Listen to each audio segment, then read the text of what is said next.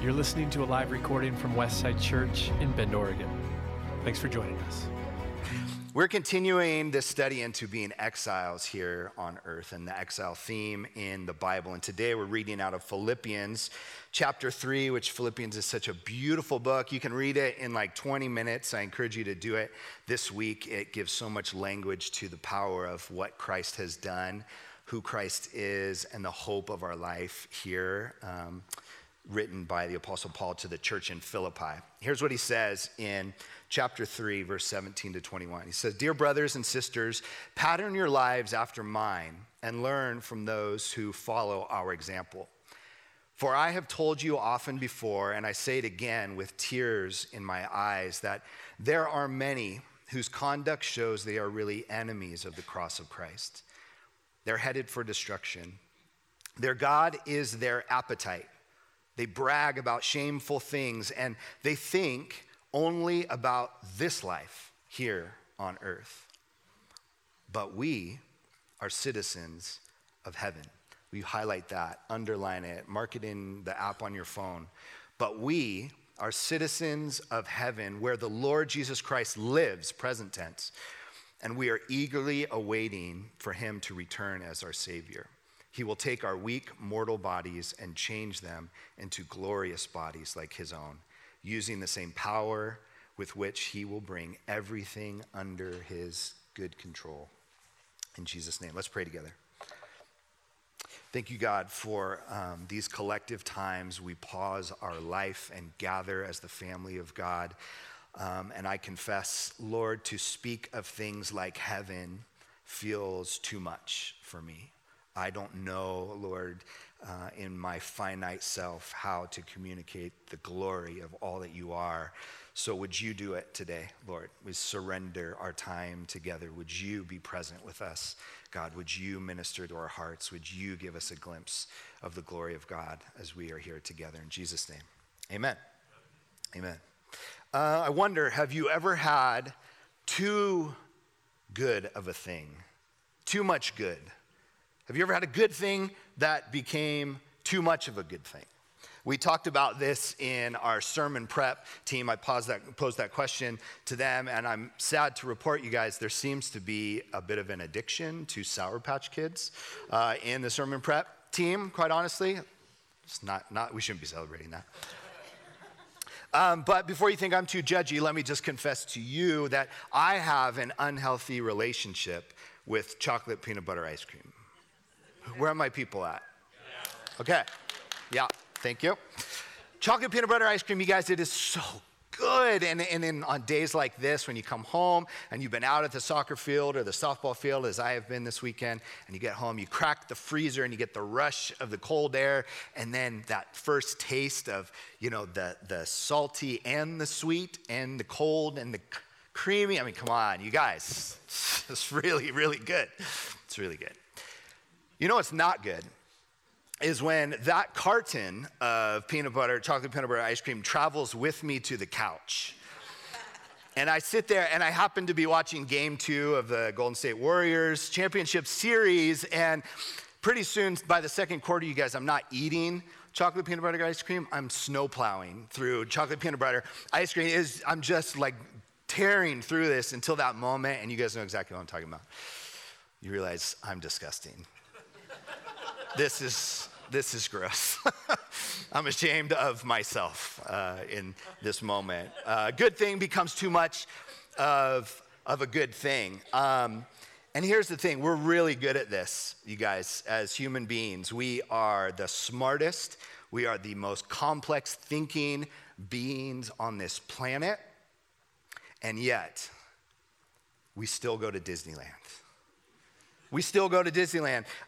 When I can remember, you guys, when I was in college, I grew up in Southern California. I went to a college that's literally minutes from Disneyland. And what that meant when I was in college dating my wife, Noelle, dating Noelle, who would be my wife. She wasn't my wife at the time. Tickets, the annual pass was so cheap back then, we could get it for like $90 for the year. And you could go every single day to Disneyland. Imagine that, every single day to Disneyland. And we went a lot. We went so much that Disneyland was not magical anymore. We went so much that by the end, we would just go at the end of the day and sit on a bench and watch. And here's what you need to know. We were so over Disneyland. We just thought it's not fun, it's not great anymore. But fast forward about 8 years or so, and I am bringing my 3-year-old daughter, my oldest daughter, Gracie, to Disneyland for the first time. And this place that I had said, oh, it's just so over it, and it's lame, it's old, whatever. All of a sudden, this place is newly magical. Do you guys know what I'm talking about? You bring a little one into that space on Main Street, and the colors and the music and the smells and the creepy characters and like all of it is like, this is actually magical all over again. I'm watching, if I close my eyes, I can see myself standing behind her as she's taking this all in, and it is amazing. And you guys, it was amazing for like a good 2 hours. Disneyland was really, really good. You know what's not good is that exact same place on Main Street at about 9 p.m. At 9 p.m. on Main Street at Disneyland, it is no longer the happiest place on earth. It is like a war zone. It is just weeping, and it is screaming, and no one can walk anymore, and children are vomiting, and parents are covered in vomit, and it's like, what happened to this magical place? It's a disaster.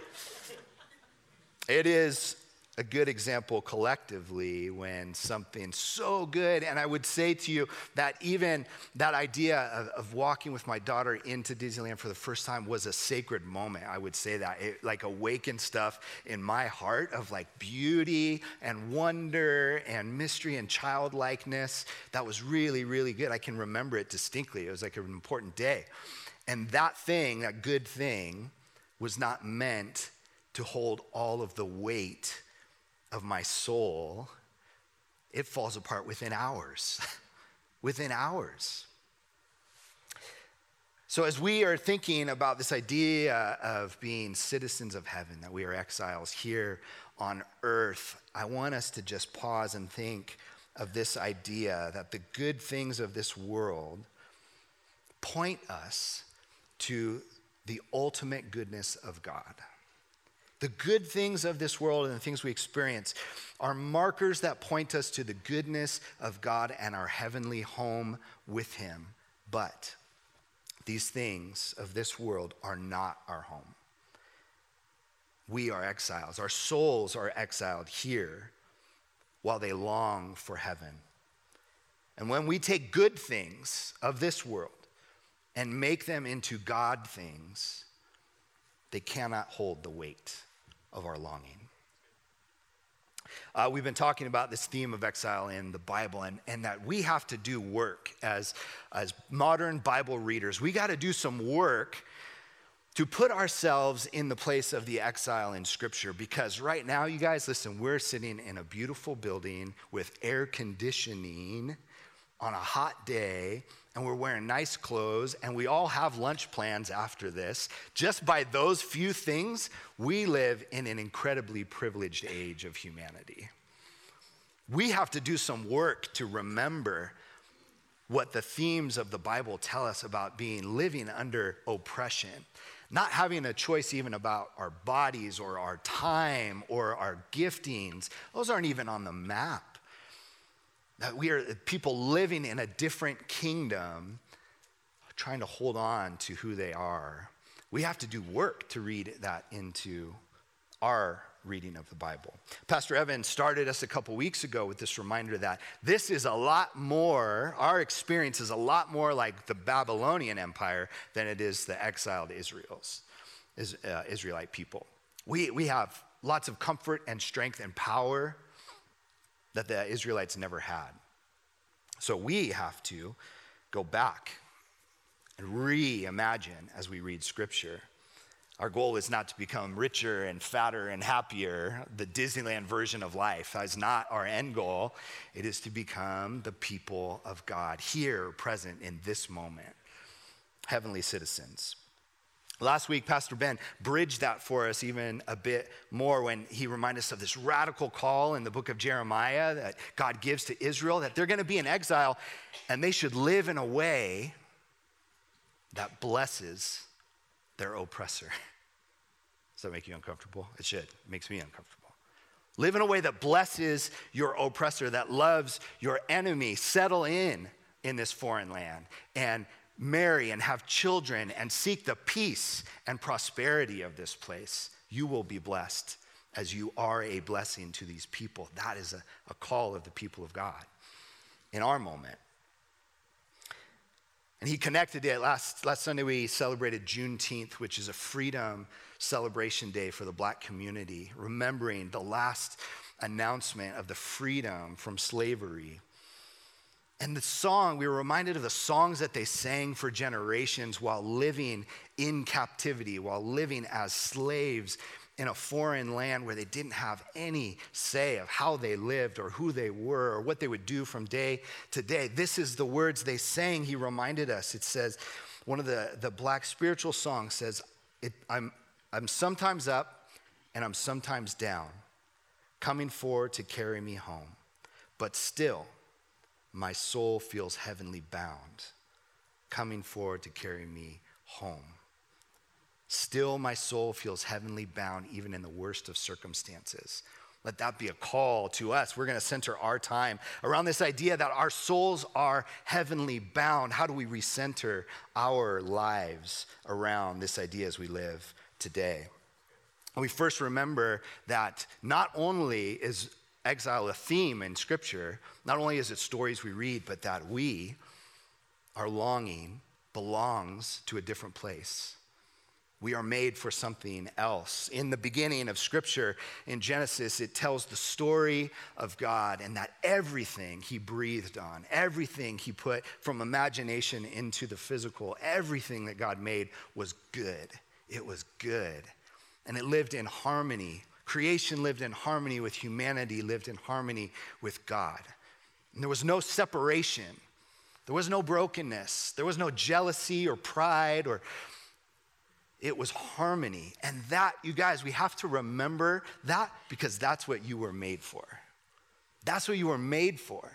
And that was what was made for you. For you.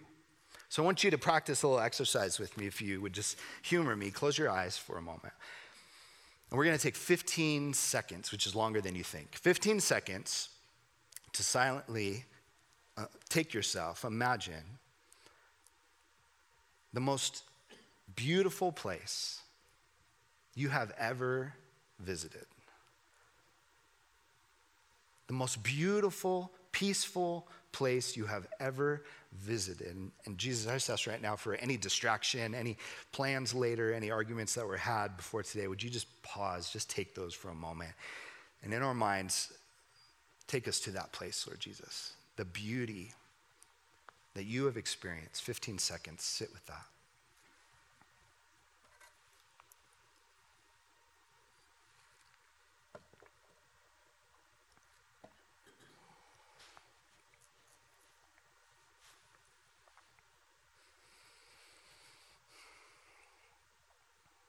What does this place look like?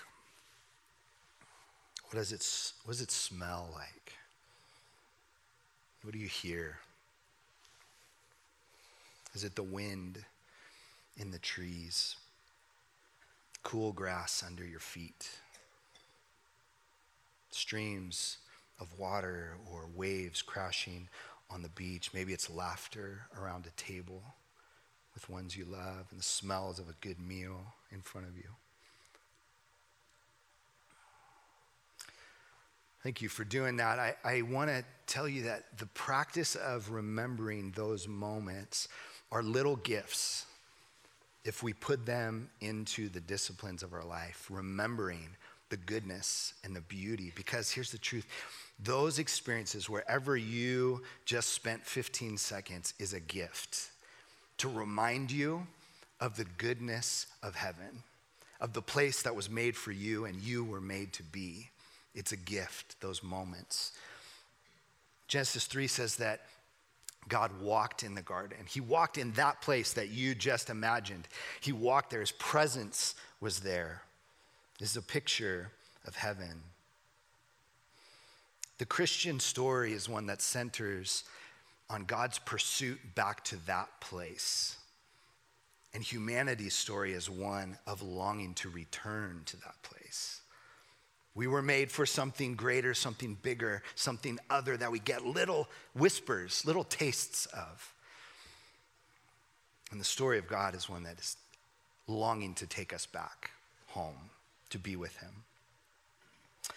We live in times of trouble. There's no question about it. And I don't know if there is just more trouble in the world than there ever was before, or if these little screens that we carry around just deliver the trouble to us 24 hours a day. I don't know which is more true, probably both. But there is something in our human experience when we encounter brokenness that we say, this is not right. I grew up in college. I had 3 guys that were my roommates, Josh, Jared, and Donovan. And you guys, we did everything. We water skied together. We surfed together. We occasionally went to class together. We spent a lot of time together. We basically grew up. We were in a really formative time. We all came from houses that didn't have dads really involved. And so we were kind of teaching each other how to be men in this world and be responsible, which was hit and miss. But I'm 45, and Donovan and I are the only ones still living. Josh, I walked through his life with him and watched him battle addiction after addiction after addiction, which eventually took him.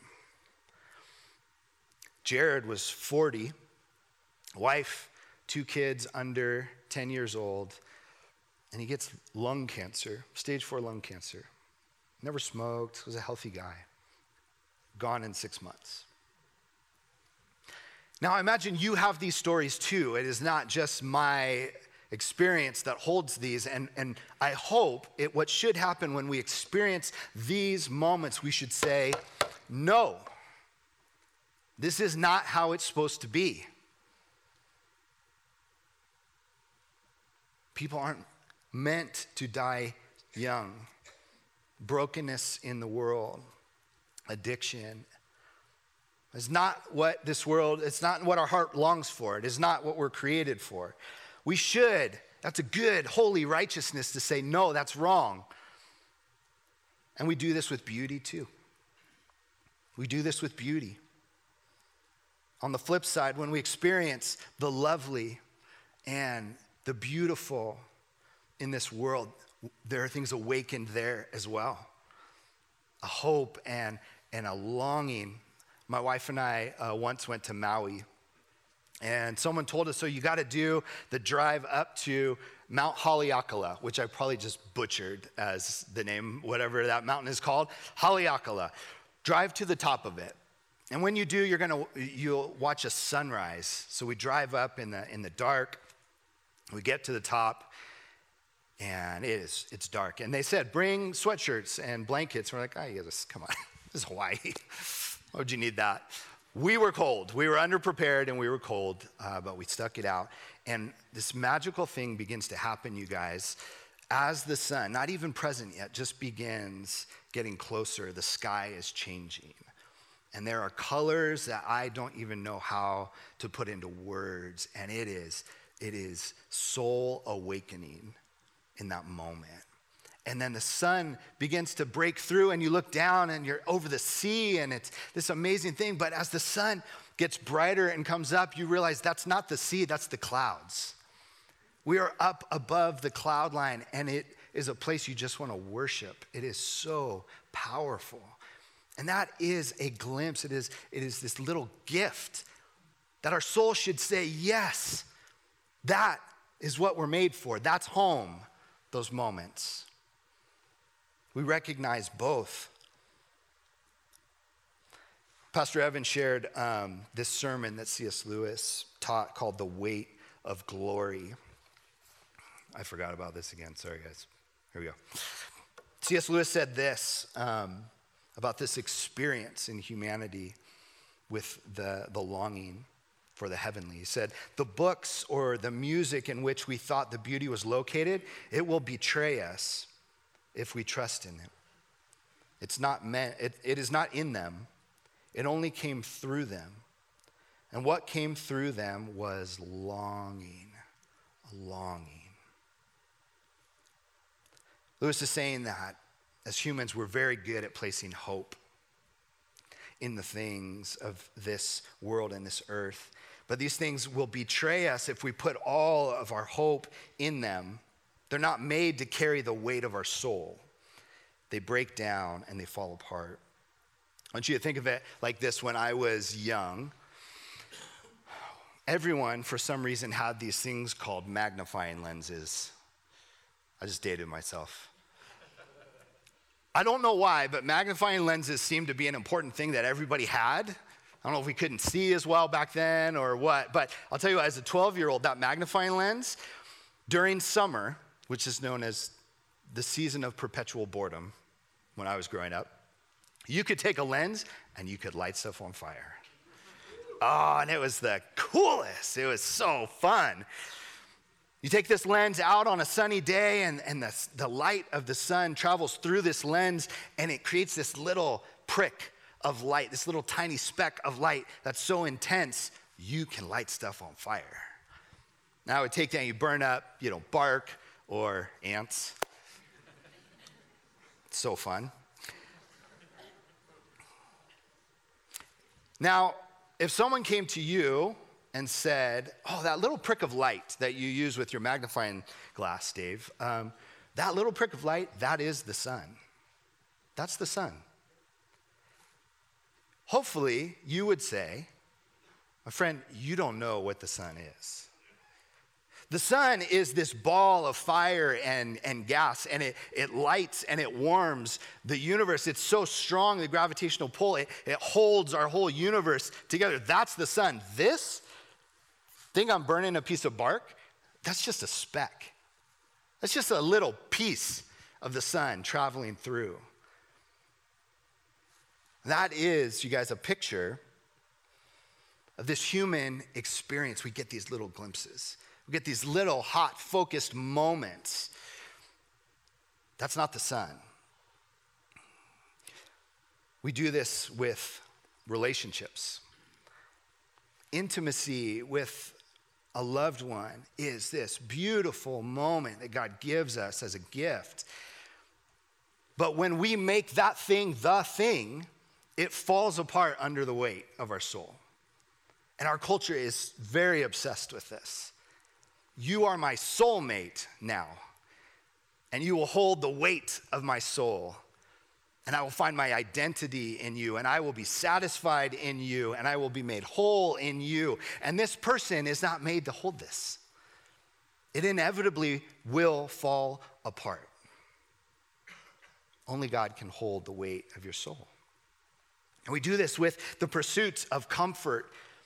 In this country, we're really, really obsessed with this as well. I don't need just a house, which is a place of rest and rejuvenation and peace. I need a nice house. And then I need a bigger house. And then I need a vacation house to go with my regular house. And this is an endless chasing.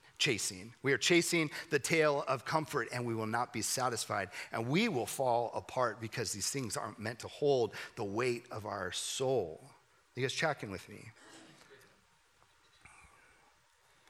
A healthy relationship that is filled with passion and love and grace, it is a taste of heaven. A home to return to where you rest and you're with the ones you love is a little taste of heaven. These things are good, but they are not the ultimate good. There is a place greater. The Apostle Paul reminds us in Philippians chapter 3. He says, and I want to just pull out some nuggets of this. So we would chew on, we talked about this before, that we would chew on scripture like a dog with a bone, and we'd think about the words and the meaning and what's happening here. Listen to this. When Paul is talking about this juxtaposition of two worlds side by side. And he says that in one world, there are many who conduct themselves as enemies of the cross of Christ. Their God is their appetite. They brag about shameful things, and they think only about this life here on earth. I want to pause there because even when I was chewing on this scripture for today, there were things in me like, oh, that really sounds like heartless. It just sounds like it's us versus them. And here's something I had to chew on, a few words that I would just give to you. First, it says that, Paul says, I say it again with tears in my eyes. I say it again to you with tears in my eyes. People are destroying themselves, is what he's saying. They have made this good thing, these moments, these little specks of light, they have made it their whole life, and the weight of their soul is put into it, and it is destruction. And his response is compassion. It is a sorrow. And in the world we live in right now, you guys, we don't use the language of compassion, we use the language of war. We will defeat them. We will defend ourselves against them. We will triumph over them. And I want to tell you, we are them. You guys, we are them. I do this every day. I put the weight of my soul into things that can't hold it. And I am left in this broken state of destruction that needs repair. We meet it with compassion. And secondly, he calls us citizens of heaven. Paul calls us citizens of heaven. That we belong to another place. There's a different way of living. We are citizens in this room, probably, unless you're visiting, welcome. We are citizens of Bend. And there are ways we do things. We roundabout, we don't stoplight. That's what we do in Bend. We're citizens of Bend. This is the way we do things. We love the outdoors. And there are things that are part of being a citizen of heaven that should be different. And one of those, you guys, is that we look at the cross as our magnifying lens moment. Our magnifying lens moment, that the things, the good you experience with your spouse, with your friends, with those good meals when you are climbing the mountains or you are paddling the river or you're fishing or whatever, those moments are that fill and awaken your soul. We say, yes, that is a glimpse. It's like the light that comes through the magnifying lens. It's this little moment, and it's beautiful and it's good, but it points to something bigger. The cross is this moment where the light reverses at the cross with Jesus. And all of our shame and all of our hope and all of our dreams and the promises of God meet at the cross, and it explodes into the eternal. The window of heaven is open, and you are invited in. At the cross of Christ, you are invited in to those little glimpses for eternity.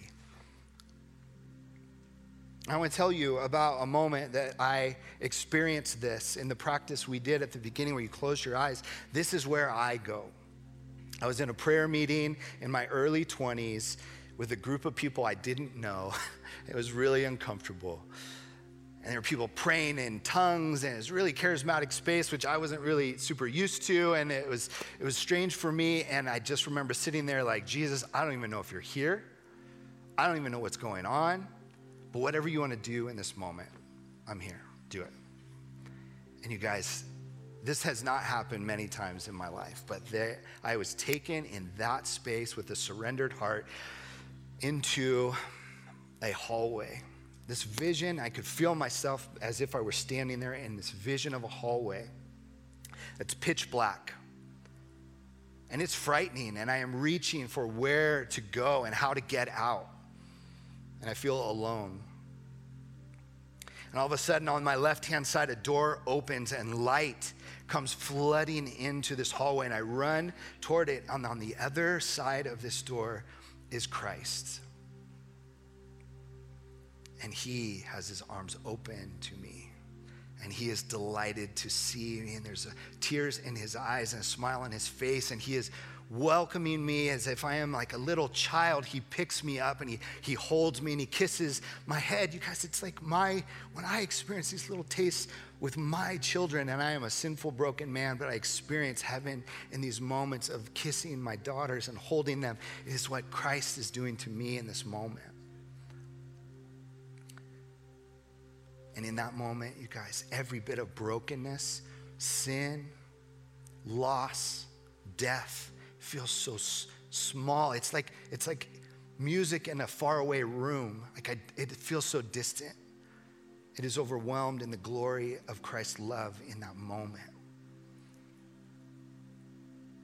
And that is this pinprick of light that comes through the lens of the cross and invites us into this space with Jesus.